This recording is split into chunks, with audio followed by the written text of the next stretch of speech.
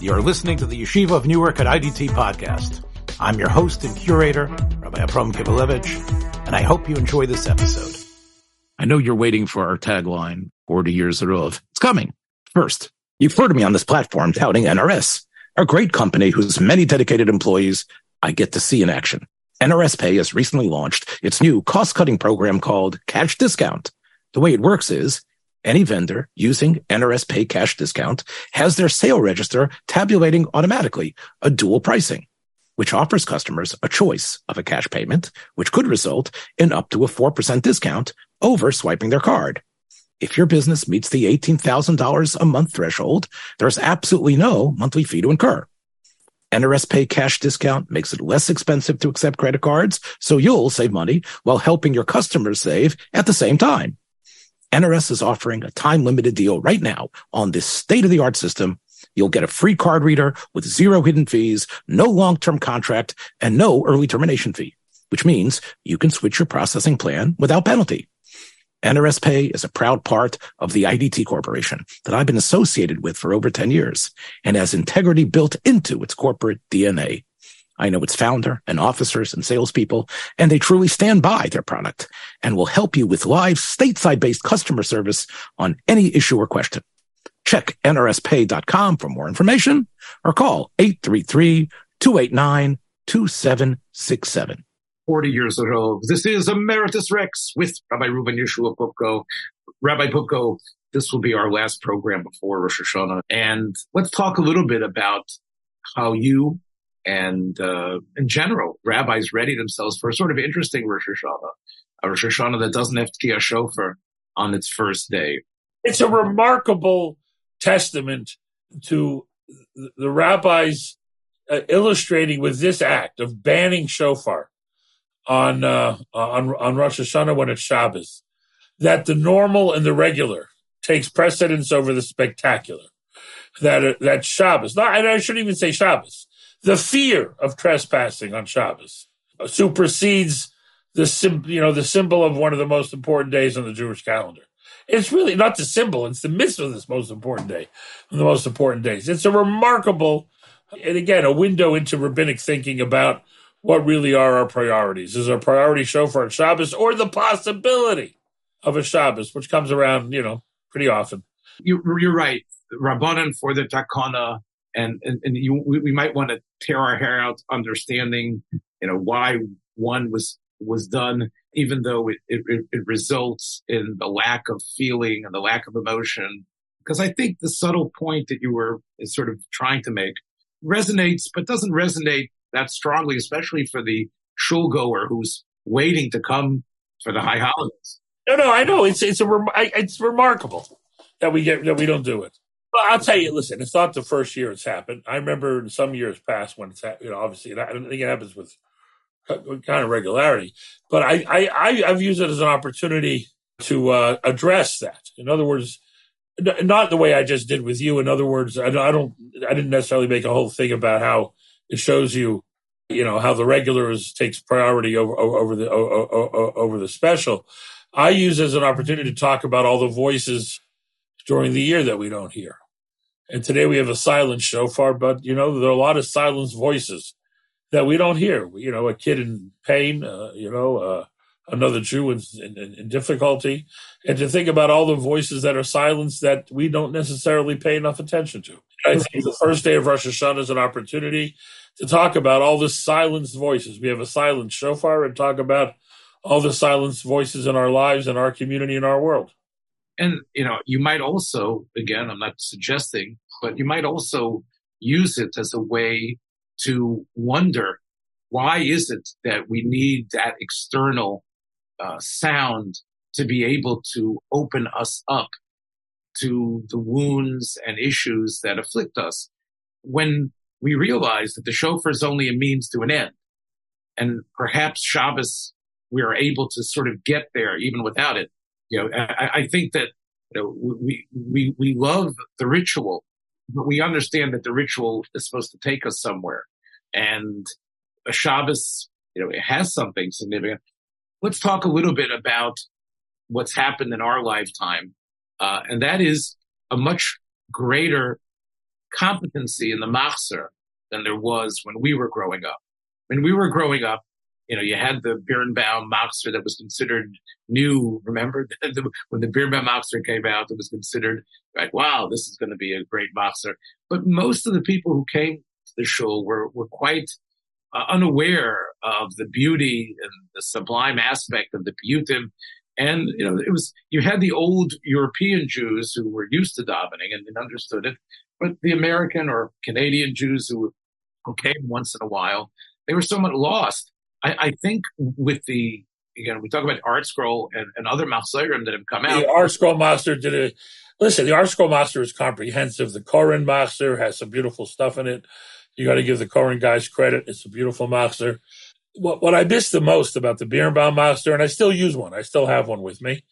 What I loved about it was the last 2 pages where you had the graph of when Rosh Hashanah was falling the next 50 years. I think both Art Scroll and Koren should put that in because it's certainly a wonderful thing to be able to look at when you're, I know that for many rabbis, they were always able to point to various passages in the machzer and perhaps bring them out in a homiletic way. I suppose that doesn't happen as much. And I guess there's another phenomenon which you've spoken about, which is the fact that when you first started this position, there was perhaps 1 or 2 minyanim, and now you are talking about a plethora of 5 different minyanim in your shul. Right. Listen, it's a phenomenon that exists in other arenas of life where people tend to hunker down with their own congressional districts that are real, that are swing districts, are few in number in the U.S. Minyanim that used to be, or shuls that used to host minyanim that were diverse. You'd have a black hat guys, you'd have scarf talasim guys, you'd have all kinds of Jews together. There's been a gradual separation one from another where I have today the people who I see on Shabbos. I don't see Rosh Hashanah and Kippur in front of me davening. They're in a different minyan. The people who come 3 times a year are in the main sanctuary. A few stalwarts who come every Shabbos are still with them, but overwhelmingly the people who I see all the time, I don't see Rosh Hashanah and Kippur in the main sanctuary. They're in separate minyanim. People like that no longer can tolerate being with people unlike themselves who don't necessarily adhere to the, what they think is the correct decorum or whatever, and aren't certainly don't daven the way they do. And it's a problem. But we've separated. That's what we've done. The shul is no longer a department store. It's a series of boutiques. That's what the shuls are today. Obviously this puts an interesting burden on you to be able to minister to these 5 different minyanim. Right. So over Rosh Hashanah and Kippur, I'll visit everybody. I'll speak mostly everywhere. And it's certainly very different than how it used to be. But that's a reality that very few can challenge. Listen, it's every Shabbos. 40 years ago, you walked into an Orthodox shul in St. Louis, you were just as likely to be greeted by a Shomer Shabbos as a non-Shomer Shabbos. Right? Today, you go to an Orthodox shul anywhere in North America, you're only going to see other Shomer Shabbos people. That's the reality. Our shuls no longer host, that kind of community diversity that was the norm 50 years ago. It doesn't exist anymore.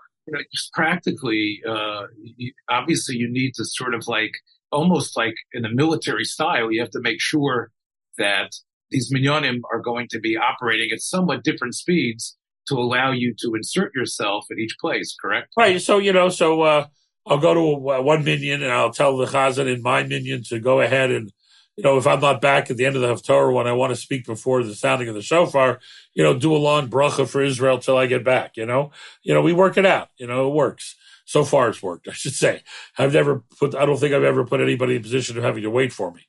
Do you find yourself saying the same basic? Often I say the same thing, and sometimes depending on what's going on and what I want to say to different kinds of people, it'll be 2 different sermons. The rule of thumb used to be, and I know some people are cynical about this, but there are 4 big ones, right?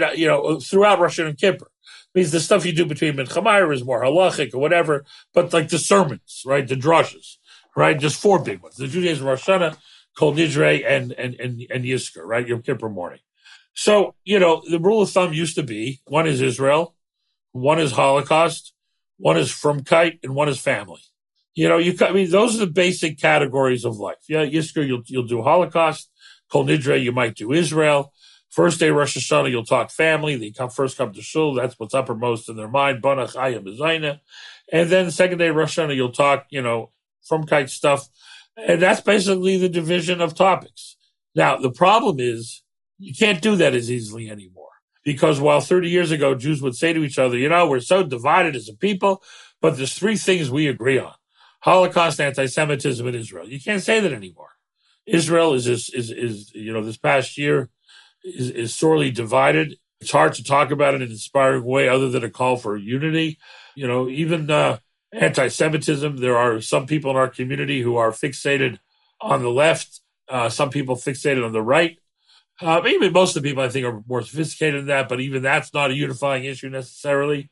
And even, in our shuls, the Holocaust is certainly still something, around which obviously there's a complete unanimity. But in the world, you talk to a Jew who isn't from, and you ask him what does never again mean?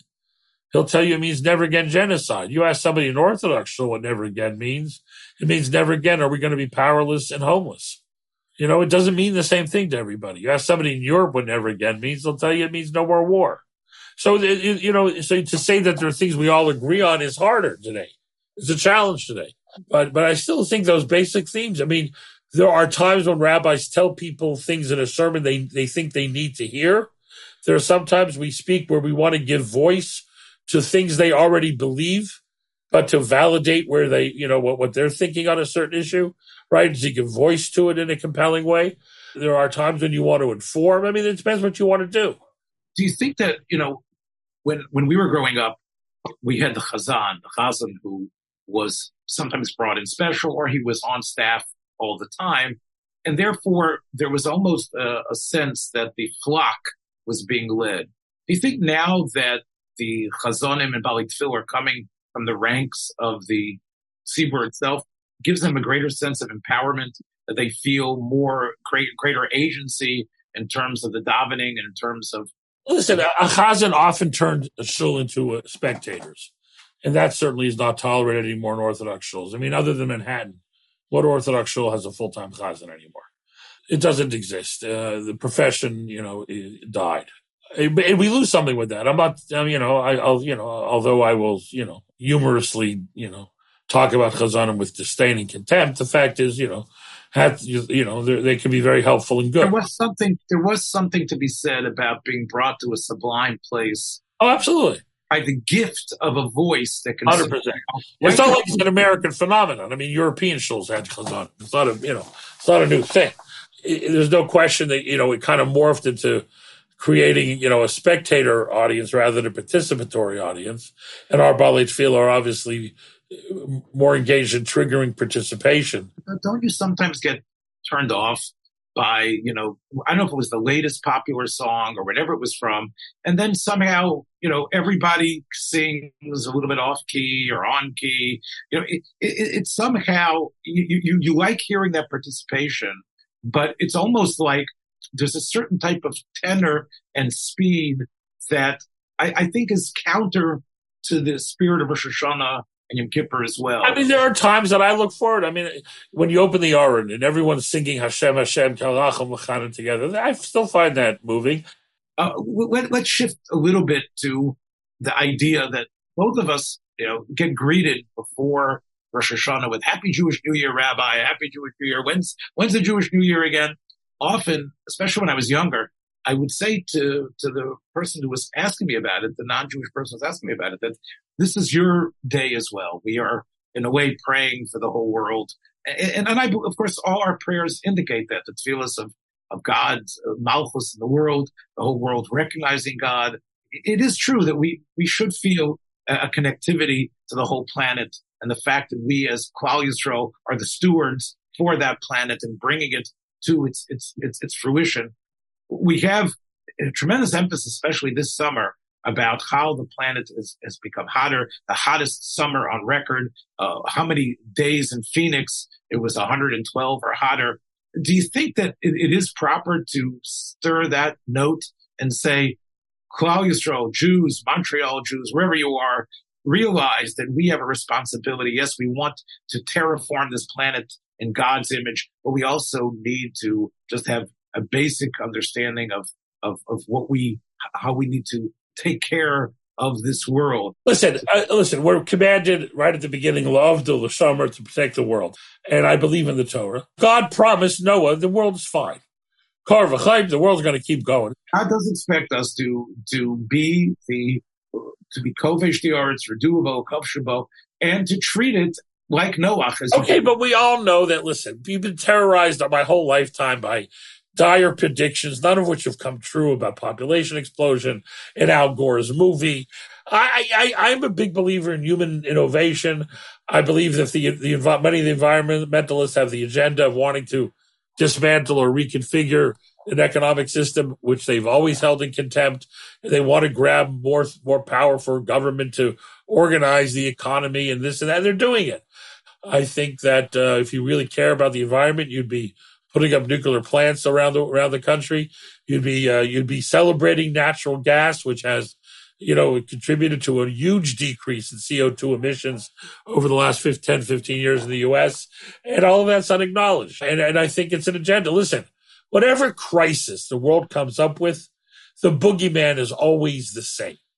It's right-wing people and corporations. No matter what the issue is, the problem, the bad guy remains remarkably constant. The left has never had a crisis where the boogeyman is a social worker. I mean, the boogeyman is always the same. It's corporations and pharmaceutical and this and that. In the religious sphere, this is, a very long-standing human habit to make dire predictions and to live in fear. And people didn't, the world's coming to an end, the sky is falling, the millennium is coming. So now now that we live in a secular world, they've transferred that bizarre, to me, psychological impulse into science. There's always been those voices who say the world is coming to an end. And guess what? We're still here. And the Pittsburgh Steelers are going to play football on Sunday against the 49ers. The world goes on. It's fine. Now, also, I would just say that maybe possibly, I don't mind, a little bit of environmental concern. When you go into a Frum store, the way you're in a Frum grocery store is they have two huge aisles of nothing but disposables. Nobody uses more plastic than Orthodox Jews. It is breathtaking, the use of plastic. And I'm not sure that that's necessarily the best thing, but I'm sure it's not nearly as bad as the environmentalists say. But we wouldn't hurt if people restarted washing their dishes a little bit. What I noticed is that even in the most traditional Frum households, it has become now standard not to take out necessarily the Yom Tov dishes, but to take out these very fancy plastic dishes. And I think a little bit has been, some of the shine has been taken off of a Yom Tov meal. Oh, for sure.